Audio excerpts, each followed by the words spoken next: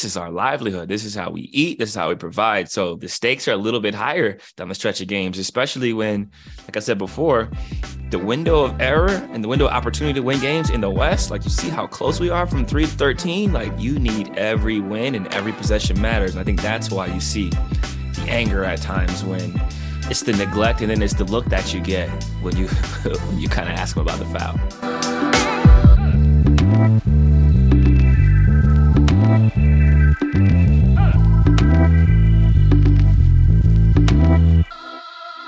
Welcome back to the CJ McCollum Show. This is the crossover episode with Brian Windhorst. I'm joined, as always, by Izzy Gutierrez. As you can see, I'm bundled up. I'm in Denver. It's really cold. I'm now used to 76-degree weather in New Orleans, and I'm not happy about being in the cold on these road trips. But that's life. We're here. We need to get a win in the worst way. We're going to get a win, and I'm speaking this into existence right now. Fellas, what's been going on? How's life? I'm sure it's better than mine right now. Doing great. What's Thanks. happening? Thanks for coming back, Windy. CJ, I don't feel like we need to discuss any sort of losing streak because by the time this airs, maybe you'll have won a game. So let's just talk about the good thing and welcome back, Brandon Ingram. What do you seeing already? The Nuggets aren't very good on their home floor. No worries, CJ. They barely ever win at home. I'm sure it'll be a cakewalk for you guys. It's exactly what you're looking for when you're on a losing streak, is to go play at Denver. Couldn't have said it better myself. Brandon Ingram is back. Happy to have him back. It was a long time coming with him being out for so long, and obviously the season being in ebbs and flows with wins and losses and other injuries we've gone through. Understanding Z's out now, Dyson's out. We've had Herb out. We've had a lot of guys in other rotation, a lot of guys that have stepped up and showcased their abilities and what they have to offer to our team and our organization. And now we're in a spot, like I said before, where BI is coming back. So he's getting acclimated to the game, how we're playing, where we're at. He's getting his conditioning right, his timing and his rhythm and his balance right. But right away, we felt the impact of the gravity that he has at the offensive end, with his ability to drive and kick, get us in the bonus. He can post up, has a mid-post game, and he's a high IQ basketball player that knows how to pass. So for me, my shot quality has definitely gone up since he returned, and getting catch and shoot threes, some easy looks, getting some one-on-one closeouts, and not as many double teams, hard hedges, or traps as prior to his return. So I'm happy he's back. Our team's happy he's back, and now it's time for us to get back to our winning ways. It was a weird Saturday night for the NBA. I don't know if you guys saw it live. I happened to be in Philly. I was at the Sixers Nuggets game, which nobody talked about afterward because of this ending between the Lakers and the Celtics. And I kind of fell asleep and woke up in the middle of the night, reviewed all of it, and was just shocked. And I thought LeBron not getting the foul call and his reaction was funny. I thought Pat Beverly bringing out the camera was funny. And then Mike Breen with the classic, just absolutely ridiculous line when he called it was even better, icing on the cake. CJ, I want to ask you in a second what we think you can do or what you can ask of referees if we're just doing a poor job. But Brian, when you saw that, what did you make of it? And your mind went where exactly? Because it seemed to be like a pretty extreme referee situation. And when you involve LeBron James in anything, it just amplifies it a ton. I am a referee defender. I, for years, have defended how hard the job is, also how good the NBA officials are. Because I'm telling you, if you see across the world, and I'm sure CJ has watched his brother playing games, the officiating level, first off, college basketball is atrocious. It's atrocious, especially down at the lower, the mid-major levels. I mean, with all due respect, I'm not saying everybody, but you watch these games and it's horrifying. You watch the games overseas. My God, I cover a lot of international basketball, FIBA. It's a horror show. Okay, so the NBA officiating is not perfect. Everybody will admit that, but it is very good. Is it better? Is it as good right now as it's been in my 20 years in the league? No, I do not think we're in a good period with officiating, but I do defend officials, and it's easy for me to do. I mean, my role is to be impartial.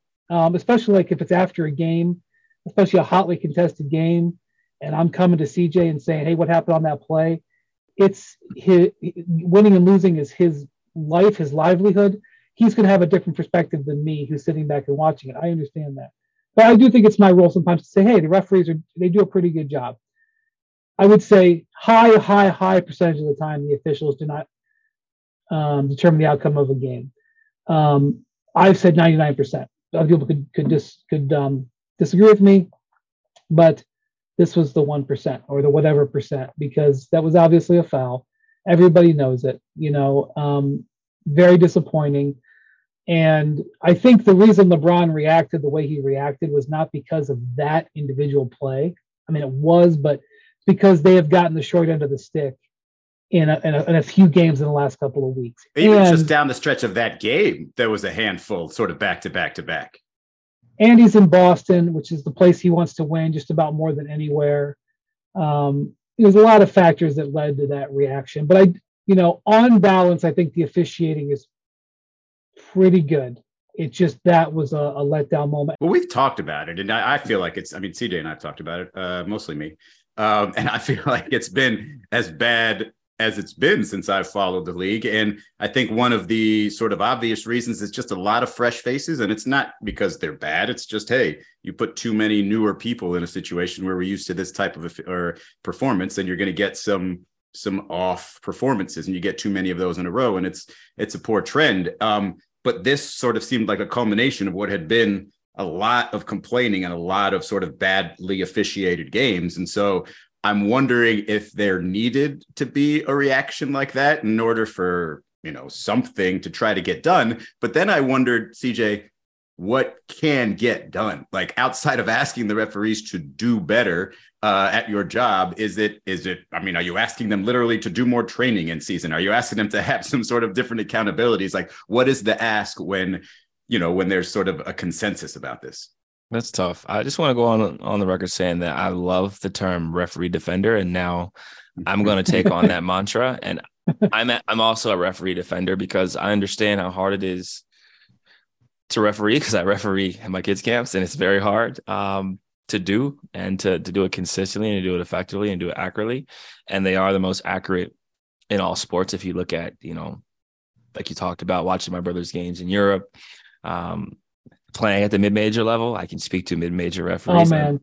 I'm thankful I'm in the NBA. I NBA. can only imagine some of those road games probably that you had in the Patriot League. There's a reason why I only have 2 championship rings. The third one was taken away from me at Bucknell, where I was fouled by Mike Muscala, who admitted to fouling me with 2 seconds left in the game, and us down 1, only to say that's not why they won. As an 85% free throw shooter in college, with a chance to make 1 out of 2 for overtime, 2 sends us home. That's one of the reasons why I only won 2 championships. The other reason is that I broke my foot my senior year. But I know what bad refereeing looks like because I've experienced it a lot at the collegiate level and in high school. And watching my little cousin's games online and watching my brother's games in Europe, I have a great appreciation of our referees and what they go through. With that being said, I will say this. As a professional athlete, I miss layups far often, probably more than I should, right? Although my layups are a little bit harder than other people. LeBron's missed dunks before. Some of the most athletic people in the world have missed dunks before. And I say all this to say that it's similar to referees missing easy calls, right? It happens sometimes. The problem is that it shouldn't happen all the time. And right now, I think it's more magnified because of social media, because of our access, because of the fact that we're paying attention. And I think a few calls that have been missed down the stretch of games have kind of stacked on top of each other, specifically with the Lakers. And I think that's why you see more frustration from players, more frustration from fans, because you got a situation where arguably the greatest player of all time, right? You can argue yes or no. You can argue all of those things, but you won't be able to argue the fact that he's the leading scorer in NBA history and will be top 5 in assists. If he's not getting calls down the stretch of games, that's the problem I have with my team. Is like, what do you guys want me to say? Like, LeBron's not getting that foul sometimes down the stretch of games. Like, you think you're going to get it? You know what I mean? And I think it takes us down a spiraling, angry situation in which this is all I want from referees, right? You're going to miss calls. I completely understand and I agree. Like, it's going to happen. I'm going to miss layups. I'm going to have bad nights or off nights. It happens. I just want accountability.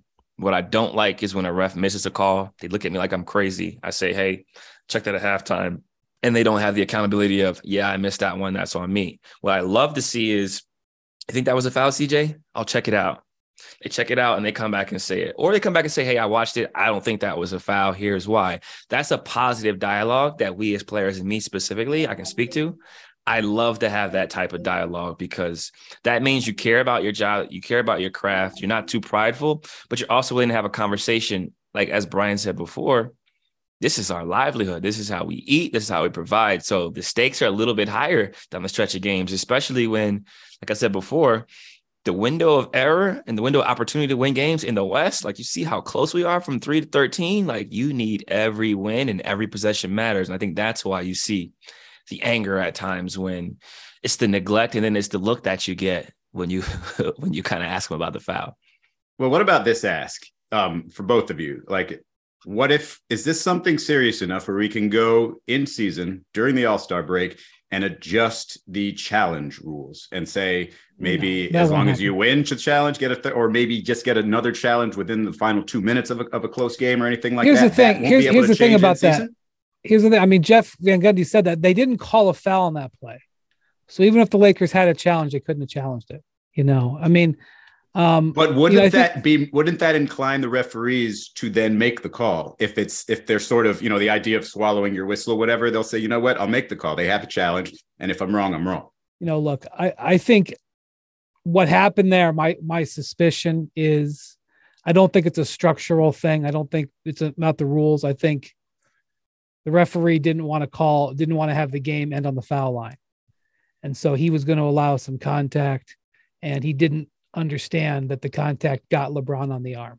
When I looked at it live, I couldn't tell how he got him on the arm, how bad it was.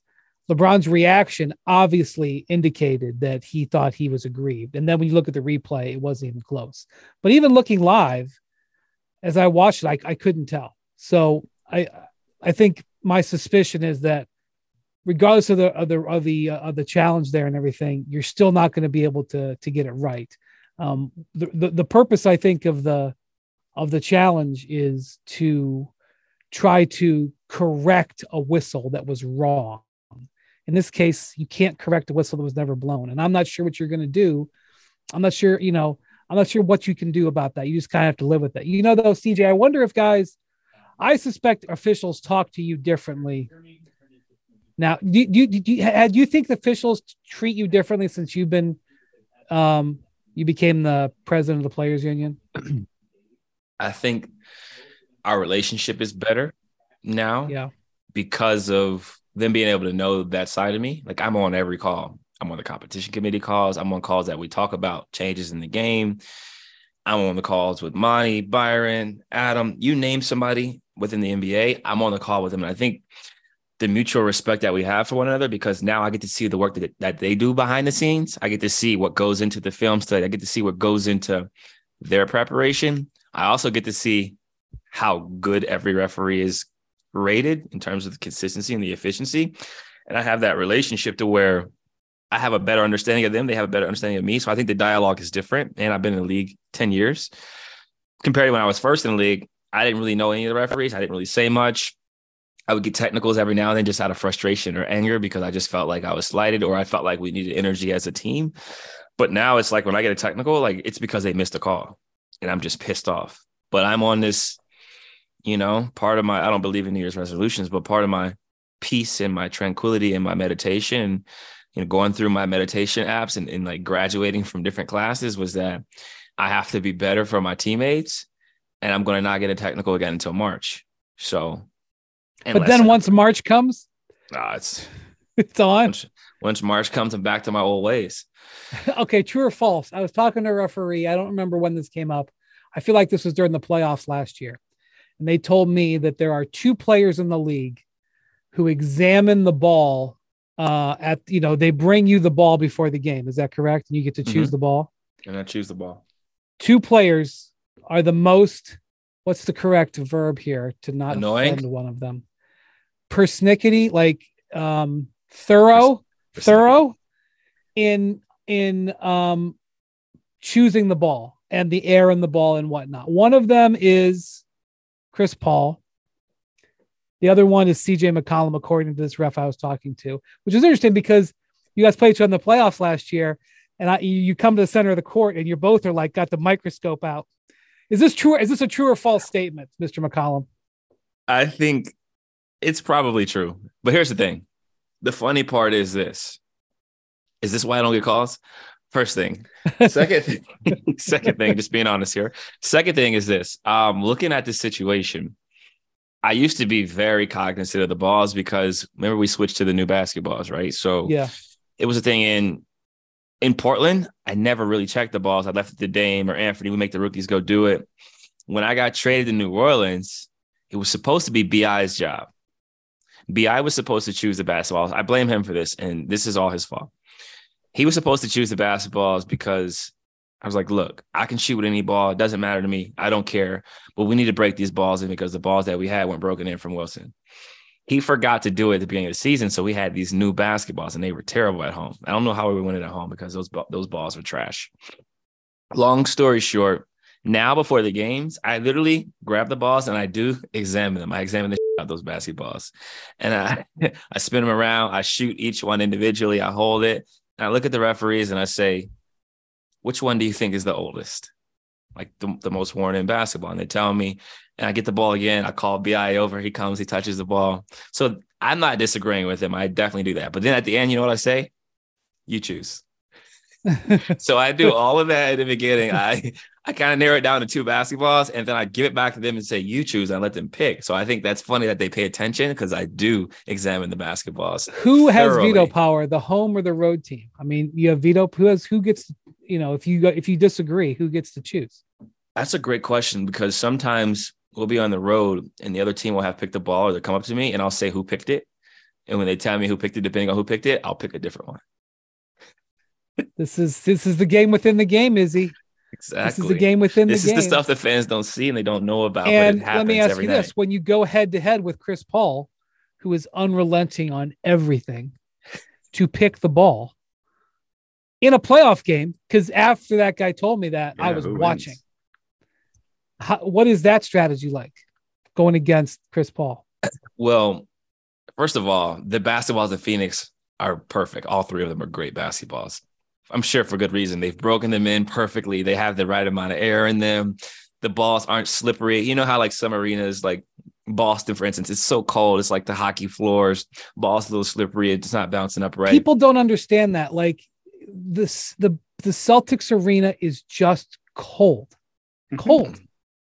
There's usually ice underneath there, isn't there? Yeah, but even when the ice isn't underneath there, it's cold. It's man. freezing. It's just, Every player's in here like that the entire time.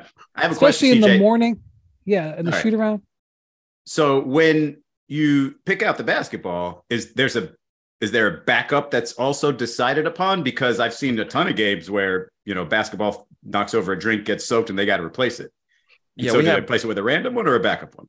We had blood on the ball in the last game, so they had to switch them out, and it didn't help us. We ended up losing anyway. But I think that's a great question. I'm imagining that out of the three balls, right? Like you pick one, and then they just take one as a backup, like one that's either similar or one that's in that rotation or group that they checked out because they got to check the amount of air in the ball. Like there's all these procedures, and the refs can go into more detail about it, but there's like a whole like process for how we get down to those balls.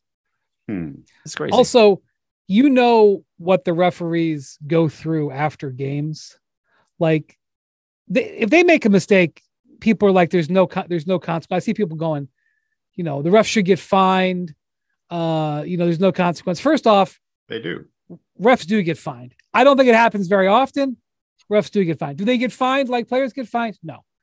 Also, CJ, you're aware because you see this, like there's a whole bunch of paperwork and stuff. And every time they call a technical foul, there's paperwork. If anything, these guys, paperwork is keeping them from their post-game beverage. More text they call. Like these guys, they're reviewing film. Like it is not, if you want to say the refs stink and, they miss calls, fine. But trust me, these guys work very hard on their craft. Okay. I'm being a referee defender again. Sorry. And they care. And I will say that they do care. I've had issues with referees in the past to where we were able to, amend them in person in the future and just kind of talk through like, this is why I was upset. This is what I felt, whatever. And it sticks with them. Like bad interactions or missed calls or calls in which fans start to say like they missed it on purpose, whatever the case may be. They're not missing calls on purpose. But I will say this, the same thing that goes for our sport in general, same thing that goes for journalism. There are really good journalists and average journalists, and that's just the way it works. There's really good basketball players and average basketball players. The problem is when you get a bunch of average journalists together and they write a story, it's going to be an average story. When you get a bunch of average players together, it's going to be average basketball played, and that's the way it works. And I think what we're seeing now is more of that. Do they care enough, CJ, to have sleepless nights after that? I want to read the tweet from the NBA officials, NBA referees, official NBA refs. Like everyone else, referees make mistakes. We made one at the end of last night's game, and that is gut-wrenching for us. This play will weigh heavily and cause sleepless nights as we strive to be the best referees we can be. Was there like a tone there that you weren't fond of, or? I definitely think it was gut-wrenching because no referee wants to be on SportsCenter over and over again with those highlights with Pat Bev coming out with the camera. Like, I do believe that that's embarrassing. It's offensive to the craft. It's a lot. So, like, I understand that standpoint, and I also understand what it's like to be in the arena and the crowd to boo you or say, ref, you suck, and chant it over and over again. Like, it doesn't feel great, especially they got kids, they got family. Like, they're going through a lot during those games, and I've heard fans say some foul things to referees. So I can imagine what they're feeling. Sleepless nights, I don't know about that, but I can't speak to what it's like to be a ref on this stage in those moments. I've had sleepless nights as a player, so I can imagine like this is their craft, that they probably could have sleepless nights, but it was an interesting adjective to use there. Interesting descriptive. I read it as quite literal. I'm not even kidding. Like that is the probably worst night of that official's life. I would think the most attention he's ever gotten. I don't know about the worst night of their life, but you know, and in terms of the public, it was a bad night. I don't know about the worst night of their life. But definitely a bad night. Look, obviously anybody could have worse nights, but you're talking a lot more severe situations. But there's not going to be an entire country telling you did horribly in unison than, more than once, probably. Yeah, but I'm going to be honest with you. I know who the official is, who I think missed the call. I'm not going to say it here. I don't think the average person knows. I don't think that person is getting hassled in the airport the next day. The average fan probably thinks it was Eric Lewis because Pat Bev went up to him with the camera. So that's right. Probably it was not Eric Lewis. Right. Because they have a personal pride, I'm sure they do. But I don't think it's like if CJ had missed a free throw to win the game, he's got to go. Like, look at that guy, that Bengals player. I can't remember his name off the top of my head, who has a personal foul on Mahomes at the end of the AFC Championship game. Yeah. And he's got to go in front of the media and like basically say, I screwed up. That dude had a sleepless night. Everybody knows who that dude is. It's not quite the same. I don't know. I mean, look, this is me overly defending the referees, but I feel like whatever my job is, even if it's not as public as theirs, if I have that horrible of a performance at the end, I think I'm struggling. Like, I think I'm literally struggling to get to bed. Passion, drive, and patience. The formula for winning championships is also what keeps your ride or die alive. eBay Motors has everything you need to maintain your vehicle and level it up to peak performance. Superchargers, roof racks, exhaust kits, LED headlights, and more. Whether you are into speed, power, or style, eBay Motors has you covered. With over 122 million parts for your number one ride or die, you'll always find exactly what you're looking for. And with eBay Guaranteed Fit, your part is guaranteed to fit your ride every time, or your money back. Because with eBay Motors, you're burning rubber, not cash. With all the parts you need at the prices you want, it's easy to make your car the MVP and bring home huge wins. Keep your ride or die alive at ebaymotors.com. Eligible items only. Exclusions apply. This podcast is proud to be supported by Jets Pizza, the #1 pick in Detroit-style pizza. Why? It's simple. Jets is better. With the thickest, crispiest, cheesiest Detroit-style pizza in the country, there's no competition. Right now, get $5 off any 8-corner pizza with code 8SAVE. That's the number 8, SAVE. Go to jetspizza.com to learn more and find a location near you. Again, try Jet's signature 8-corner pizza and get $5 off with code 8SAVE. That's the number 8, SAVE. Jet's Pizza. Better because it has to be. I was surprised to see that tweet. And I'll bet other people in the NBA were surprised to see it too. I didn't know the referees had a Twitter handle. Yeah, I remember when they came out with it maybe 6 or 7 years ago. And one night, I wonder if it was a playoff game. I feel like it was, because I feel like I was in Cleveland watching it. They were tweeting during a game, like they were having officials like sort of comment on plays during the game. They did that quite a few times. I was writing about it at the time. I was doing some stories on it, and I wrote about it a little bit. And I wondered how the league felt about it. There was an attempt for a while for the officials to be a little bit more humanized. They allowed a little bit more access all through the referee union. It was not done by the NBA. And they even did some stuff where they went out on the street and like, because like certain people feel a certain way about Scott Foster, the official. He's one of the more recognizable officials. And I think they like, if I'm remembering correctly, it might not have been Scott, but I'm fairly certain he was one of the guys. He went out on the street and they did like a man on the street thing, and they put it on social media to try to like, humanize Scott Foster, or like a mean tweet sort of thing. You're laughing because Scott. You said humanize.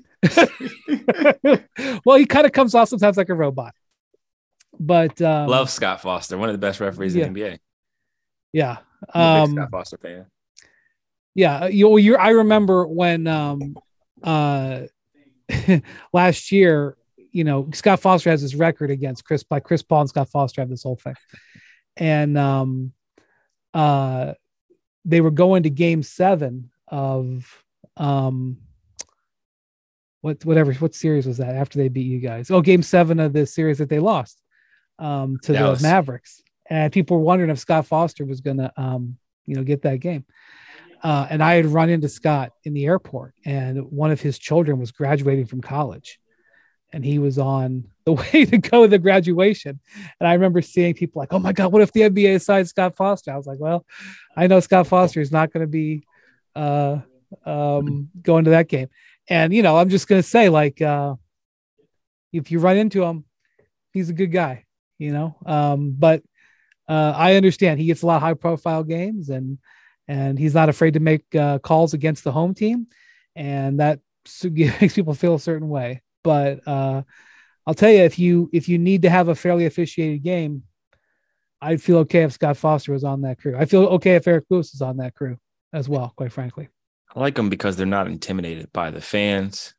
They're not intimidated by players. They're going to call the game objectively the way they see it, which is important because sometimes you can get swayed due to the star power or due to the fans, the momentum of the game, and they just like, nope, foul, not a foul, 3 seconds, and they'll give you a look like not a foul. I think that just comes with the experience, right? They have the confidence and the experience, which is why I'm saying if you have too many fresh faces, it's going to be some awkward officiating.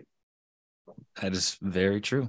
And it's going to be it's same thing for our young players, like young players deer in the headlights. Like you see it. Moment may be too big for some players in some moments.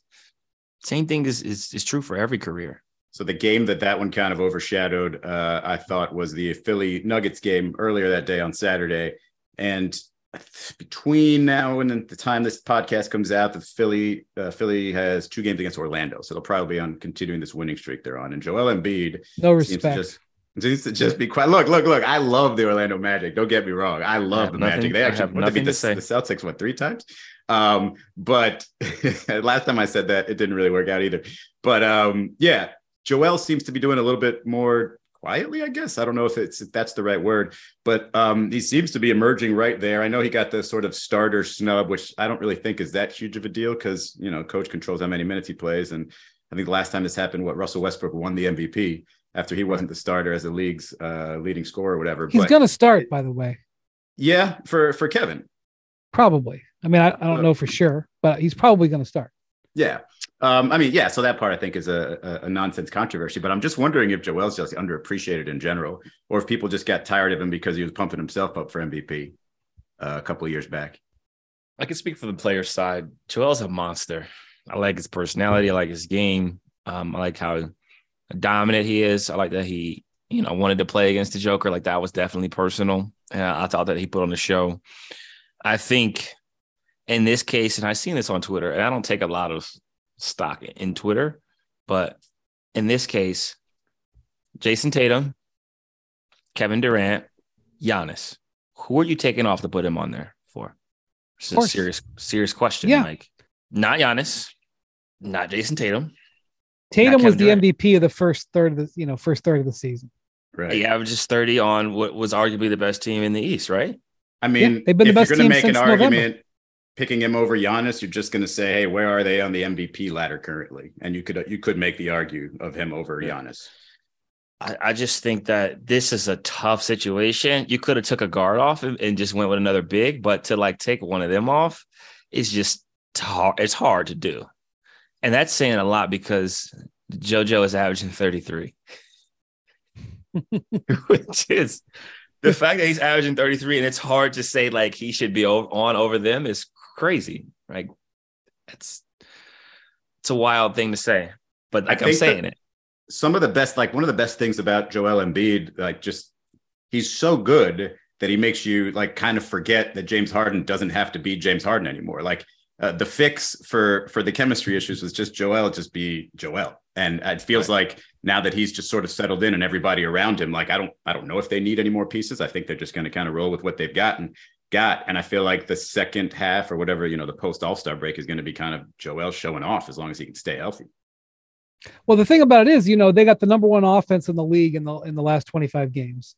And I don't know what they'll do in these Orlando games, but and one of the big reasons why they're so good offensively, better than they've been before, is because, with all due respect, they have a point guard who's a real offensive threat. I know Simmons didn't play for them last year, but they were sort of filling in the gaps there. Now they got an MVP, a former MVP playing point guard. So Joel is now working with a point guard who he now has some chemistry with. And like Harden's averaging 11.5 assists a game. Yep. He's averaging, I don't know what'll happen in Orlando if there'll be variance, but Harden's never averaged as many assists. He won an assist title in Houston. And I think he was averaging right about this number of assists. So it's working, that thing. And, listen, I'm going to tell you something else. Joel wants to win the MVP. He's not putting it ahead of health. He's not putting it ahead of his team success. Joel's a very, very proud man. And he is, motivated by the fact that he lost out the last 2 years and he doesn't want to lose out again. And he wants to be Defensive Player of the Year too. And he wants to be the Magic Johnson All-Interview Award. He wants to win it all. And that's who Joel is. And so we're seeing it right now. And he's healthy, so that's important. They're healthy. I think they're 20-4 in their last 24 games. They've been awesome. They're going through a great spot in the season. He's in a good place right now. You got to be a good place at the end, not in the middle, but he's in a good place. He basically gave it to you, showed it to you, told it to you when he hit, I think it was the last step back three where he just kind of gave the look like it's his hands in the air. Like, what else do you want from me? It was either that or is this your MVP? I don't know what he was trying to suggest there, but I think that is that what you want? Is this what you right? want? What more could I do, man? But he's been great. And I wouldn't be surprised if it comes down to those two big guys again, because CJ, I don't Jokic think is probably going to need to. CJ, I wonder if everybody understands how freaking big Joel Embiid is. Like people say, Jokic is big, right? But like Embiid is like bigger, like different. Like there's a bunch of 6'10", 7-foot guys. Embiid's like 7'3". Like he's enormous. I don't know if I don't think fans understand necessarily because they, their perspective on TV, they don't get it. Like that's the biggest thing I can say about an NBA game. If you ever can have a chance to watch an NBA game from down low, not even the front row, but like the fifth row. So you're at eye level with these guys. You have two things that people don't understand. They don't get a chance to see NBA players up close. Number one, you all know what their heights are. I know you know what their heights are, but when you actually see them all playing out there and everybody's 6'8" or 6'10", and then you see the 7'3" guy running down, hitting threes, that's number one. Number two, the speed of the game. The speed of the game is insane. It has been for decades, but it's insane, the speed of the game. CJ, I don't think people realize how big Joel Embiid is. They don't. And having guarded him, having played against him, we may not ever see this combination of size and talent ever again, because you talked about the size. He's like 7'3", right? So imagine he's Rudy Gobert's height, essentially, right? But he has handles. He has a hezzy pull-up. He can go through the legs. He shot a step back 3 with a 7-footer on him. He has post moves. He has a Hakeem Olajuwon shimmy jump hook. He can Euro step. He can draw fouls. He can do everything, and he can score at all 3 levels every way possible. And then he has a power finesse game that's not like Shaq, but like sometimes it looks like Shaq.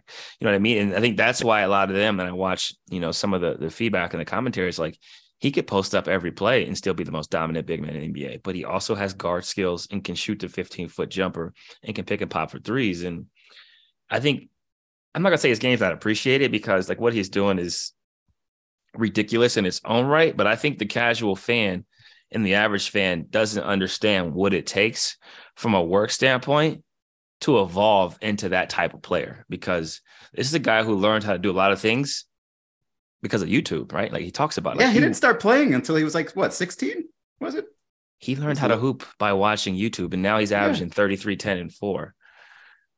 He's the body type where if you saw somebody like that in real life, first of all, you'd like stare for a while, but you'd say, man, must be tough getting around for somebody that, of that weight or size or whatever. And then you see him move, and it's just ridiculous. And it made me think of, Brian, when you mentioned the just the skill set at his size, like watching the Shaq doc and thinking back like on Shaq, and everybody's like, man, he's so skilled. Like, yeah, I mean, he had good footwork and good touch around the rim, but he didn't need any of these other skills. Joel Embiid just is not as physically dominant as Shaq was, but the skill set is just exponentially greater. So I think in terms of it seems like we made that sort of jump way too quickly from Shaq to Joel Embiid. Listen, and then, Victor Wembanyama is coming next, even though he's not quite as physical. The future of star players is going to be, I think, from Africa, because you talk about Embiid. He played soccer as a kid, didn't play basketball till later in life. Pascal Siakam, same story. Pascal Siakam, got plucked out and sent to a camp in South Africa. And if he hadn't, no wonder that he, his 3rd year in the league, all of a sudden he got so much better. He was only his 7th or 8th year playing basketball or something like that. I don't remember his exact story. I don't know if there's 7'2", 7'3" guys like that coming from Africa, but there's more Joel Embiids and Pascal Siakams in Africa. And now there's a more investment there, the Basketball Africa League, and it's being scouted better. And Victor Wembanyama, his father is from the Democratic Republic of the Congo. That's he's born and raised in France, but that's his heritage. And, Victor's grandfather, his paternal grandfather, was over 7 foot tall and, lived in Africa. And if he had been identified and scouted, who knows what happened to him as a basketball player. So we have great European players coming to the league, and Victor Wembanyama is a European player, is born and raised in France, and Giannis, same thing. Giannis is of African heritage. There's incredible talent coming from that part of the world, and so if I could buy stock in the future of African basketball, I would, because NBA people, Joakim Noah is doing really good work out there with the NBA in Africa. So and obviously Masai Ujiri, the Giants of Africa program, they are investing in Africa. The NBA is investing in Africa. They own the Basketball Africa League. It's the NBA's league. So, but yeah, I mean, that's the thing, CJ. Joel Embiid's obviously gotten a lot better since he got to the NBA. But it's a skill set, it's a talent with that size that that's the part you can't teach. And he was awesome. You probably get to see the game, CJ, but he was having so much fun. He's had so many injuries and rough finishes, and we've seen him. He's an emotional guy. He shows his emotions. We've seen him in tears after games. We see him in this one. He can't stop smiling. It was just fun to watch for sure. I enjoyed the celebration too. It was great. He got fined for that. It was a little too sexy with it. You mentioned that the Sixers offense is the best in the last 25 games. Do you know who has the current best offensive rating in the league? I do. Does CJ know? New Orleans Pelicans. Oh, maybe at Nuggets. one time you got Denver Nuggets. No, it was the Denver Nuggets for a second. And then we held them to 99 it's points. Sacramento Kings. The Sacramento Kings by like a percentage point, by 0.1. I know that their defense is down at the 20s, and so they're like net ratings like around a 7, I believe. But what are we talking about with the Kings? Like playoff sustainable success? Because when you're talking about going to your best players in crunch time, I mean, their two best players shoot 50 and 60% guard, De'Aaron Fox and Sabonis, respectively. So, I mean, if there are other holes in other areas, it might not be as easily exposed if that's what your go-to is all the time. Is this a question for me? I haven't played against them yet, but I would say Is that right? I should have said Brian, but no, we haven't played against them yet. We got them coming up after All-Star break. We go to SAC, and I believe they come to us too, but we haven't played them yet. I've watched them on League Pass. It's the League Pass must watch, and when they're on TV, the way they play, the pace, Sabonis getting to his left hand, Fox, speed, shooting. They got Malik Monk. They got a lot of weapons. They're playing well. My guy HB, shout out to my guy HB, Harrison Barnes. Finally, back in a winning environment. I'm happy to see the way that they're playing, the success that they're having. Sustainability is all dependent upon injury, I think, in this league today. Like, injury matters and like health matters. So them staying healthy, and you can score, you can compete with anybody. I think them staying healthy, they got action. They just got to stay healthy. I think that's the key. Yeah, I mean, you guys are really banged up right now. You're not playing your best basketball.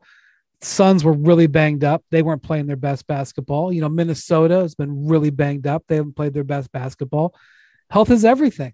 Health is everything, especially if you're missing two guys. If you're missing two of your three best players, like the Suns were, like you guys have been, Minnesota without, their first or second best player, arguably, for a long time now, like it's really hard. But you know what? The Kings are due some fortune. The Kings are due some fortune. Well, they had about 2 or 3 games taken away from them also by some pretty obvious missed calls from reps this year too. So they could be even better. Should be do even more. Yeah, they got some calls missed too. But yeah, I just wonder with that group. Like I think that they have that chemistry. I think they have that that the offense that they're running is basically the Warriors offense, right? A lot of it. And Sabonis is just great in that setting. And I don't know, man, like I've seen enough of their games to think that the way they have the shooting around those two guys, that they're going to be, I know this is a sort of a cop out, but just a tough out. Hi, it's Mike Greenberg letting you know ESPN Bet is ready to take you through all the biggest sports moments this spring. The official sportsbook of ESPN has exclusive offers and markets from Scott Van Pelt, Stephen A. Smith, and me, plus many more. From the playoff intensity to finally getting out to the ballpark, there's no better time for sports fans. Sign up today. New users get a bet reset up to $1,000 in bonus bets if your first bet doesn't win. Download ESPN Bet today. What a play. Must be 21 plus and present in select states. Gambling problem? Call 1-800-GAMBLER. Terms and conditions apply. See app for details. We all know breakfast is an important part of your day, but sometimes when you're traveling for business, you end up staying at a hotel that doesn't offer any. You know what happens? You grab a cup of coffee and skip the meal entirely. We've all been there. But if you book a room at La Quinta by Wyndham, you can enjoy their free Bright Side breakfast featuring delicious baked goods, fruit, eggs, yogurt, and waffles. And really, who doesn't want to start their day with a fresh, hot waffle? Tonight, La Quinta, tomorrow you shine. Book direct at lq.com. Yeah, well, they had a couple of interesting things kind of go their way, like Malik Monk. Like, that wasn't the Lakers didn't want to keep him. It just they didn't have his rights, and he played so well with them. It was such a good signing and a good fit that he played himself out of the ability to stay in LA. So they didn't have to compete. When they wanted to leave, he got offered more money. Lakers couldn't match. He walked. Kevin Huerter. I mean, they got him for a protected first round pick because the Hawks spent so much money elsewhere. There was no room at the inn, and they got Huerter, that way. They got a little bit lucky in the lottery to hop up to 4th. And, then they made the decision to draft Keegan Murray when a lot of people thought they would take Jaden Ivey. So, and Keegan Murray's been playing really well. He's got a good chance to be first team all rookie. So, it really helps that they've been pretty healthy. And you're right, CJ. Harrison Barnes is a guy like a lot of people thought Harrison Barnes was going to get traded. He was going to, the Kings were going to move on, go younger, and get rid of him. And they made the decision to hang on to him. I mean, they had offers. Trust me, he's hard to find. He's a combo forward, but he can play on the perimeter. To find a guy like that who can score like that, who has that kind of experience, like they had legit offers, and they could have taken one and probably made a trade that would have been a good trade, but they decided to hang on to him. And now he's a really vital part. And, they are going to need somebody who's got experience. They've got very little, actual playoff experience on their roster. I mean, Sabonis has been around, but he hasn't really gone on any sort of thing like Harrison has. So, keeping him was a really important decision. So you line up 3 or 4 really good decisions in a row, and you get some health and you get some high draft picks starting to play to their talent level. I mean, that's a formula. I mean, they got more work to do, but they haven't made the playoffs in 16 years. 16 years. Yeah, that's so crazy. It seems like just yesterday. That was one of my favorite teams of all time. Jason Williams was one of my favorite players of all time. But you guys were talking about Joel Embiid, or we were talking about Joel Embiid and his size. Did you happen to see the photograph of him on the sidelines of the Eagles game with fellow noted Eagles fan Kevin Hart? Brian, did you see this? I just saw it when Jackson sent it to me a few seconds ago. It has to be the most unintentionally hilarious photo. I mean, unless Kevin Hart was doing a thing where he wanted to stand by the biggest guy in the stadium. But I mean, it definitely looks like a man and his grandson went to a game. A man and his grandson is crazy, by the way. That's crazy. It's Joel Embiid and Kevin Hart, and the third guy in the photo is got more money than both of them combined. Mr. Rubin? Michael Rubin. Yeah. Who he could post up Kevin Hart, but could easily. But Kevin Hart doesn't come up to Joel's elbow. No. And I barely do either. I'm certainly not in position to say that. But I met Kevin Hart at a Heat game once. He was sitting courtside, Brian, and his feet weren't touching the ground, and it was hilarious.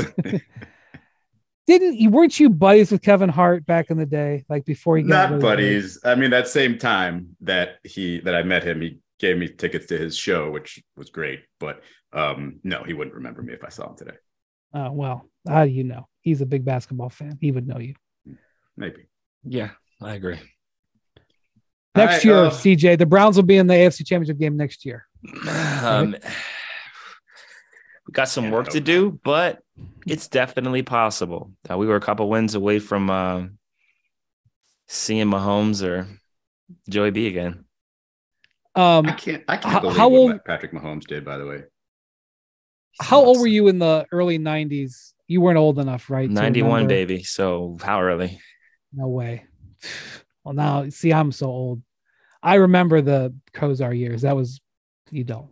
I met Bernie. So you've never in your whole life. I met Bernie. You've never in your whole life seen the Browns like having like a real playoff. I've seen us make the playoffs twice. I think we made it in like 99. And there's another year where we made it. 99 is when they came back. So they made it like 2002. And then they made it, I think, like one more time, maybe. I think it was Holcomb. We had a 500 year where we had Peyton Hillis. Yeah. And then there was one more year. And then we made it a couple years ago with Baker. Yeah. And they won a game that year. Yeah.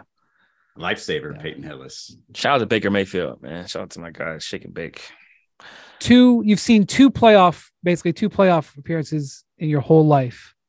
And you're like the Sacramento Kings fans. You're just like, we'll take anything.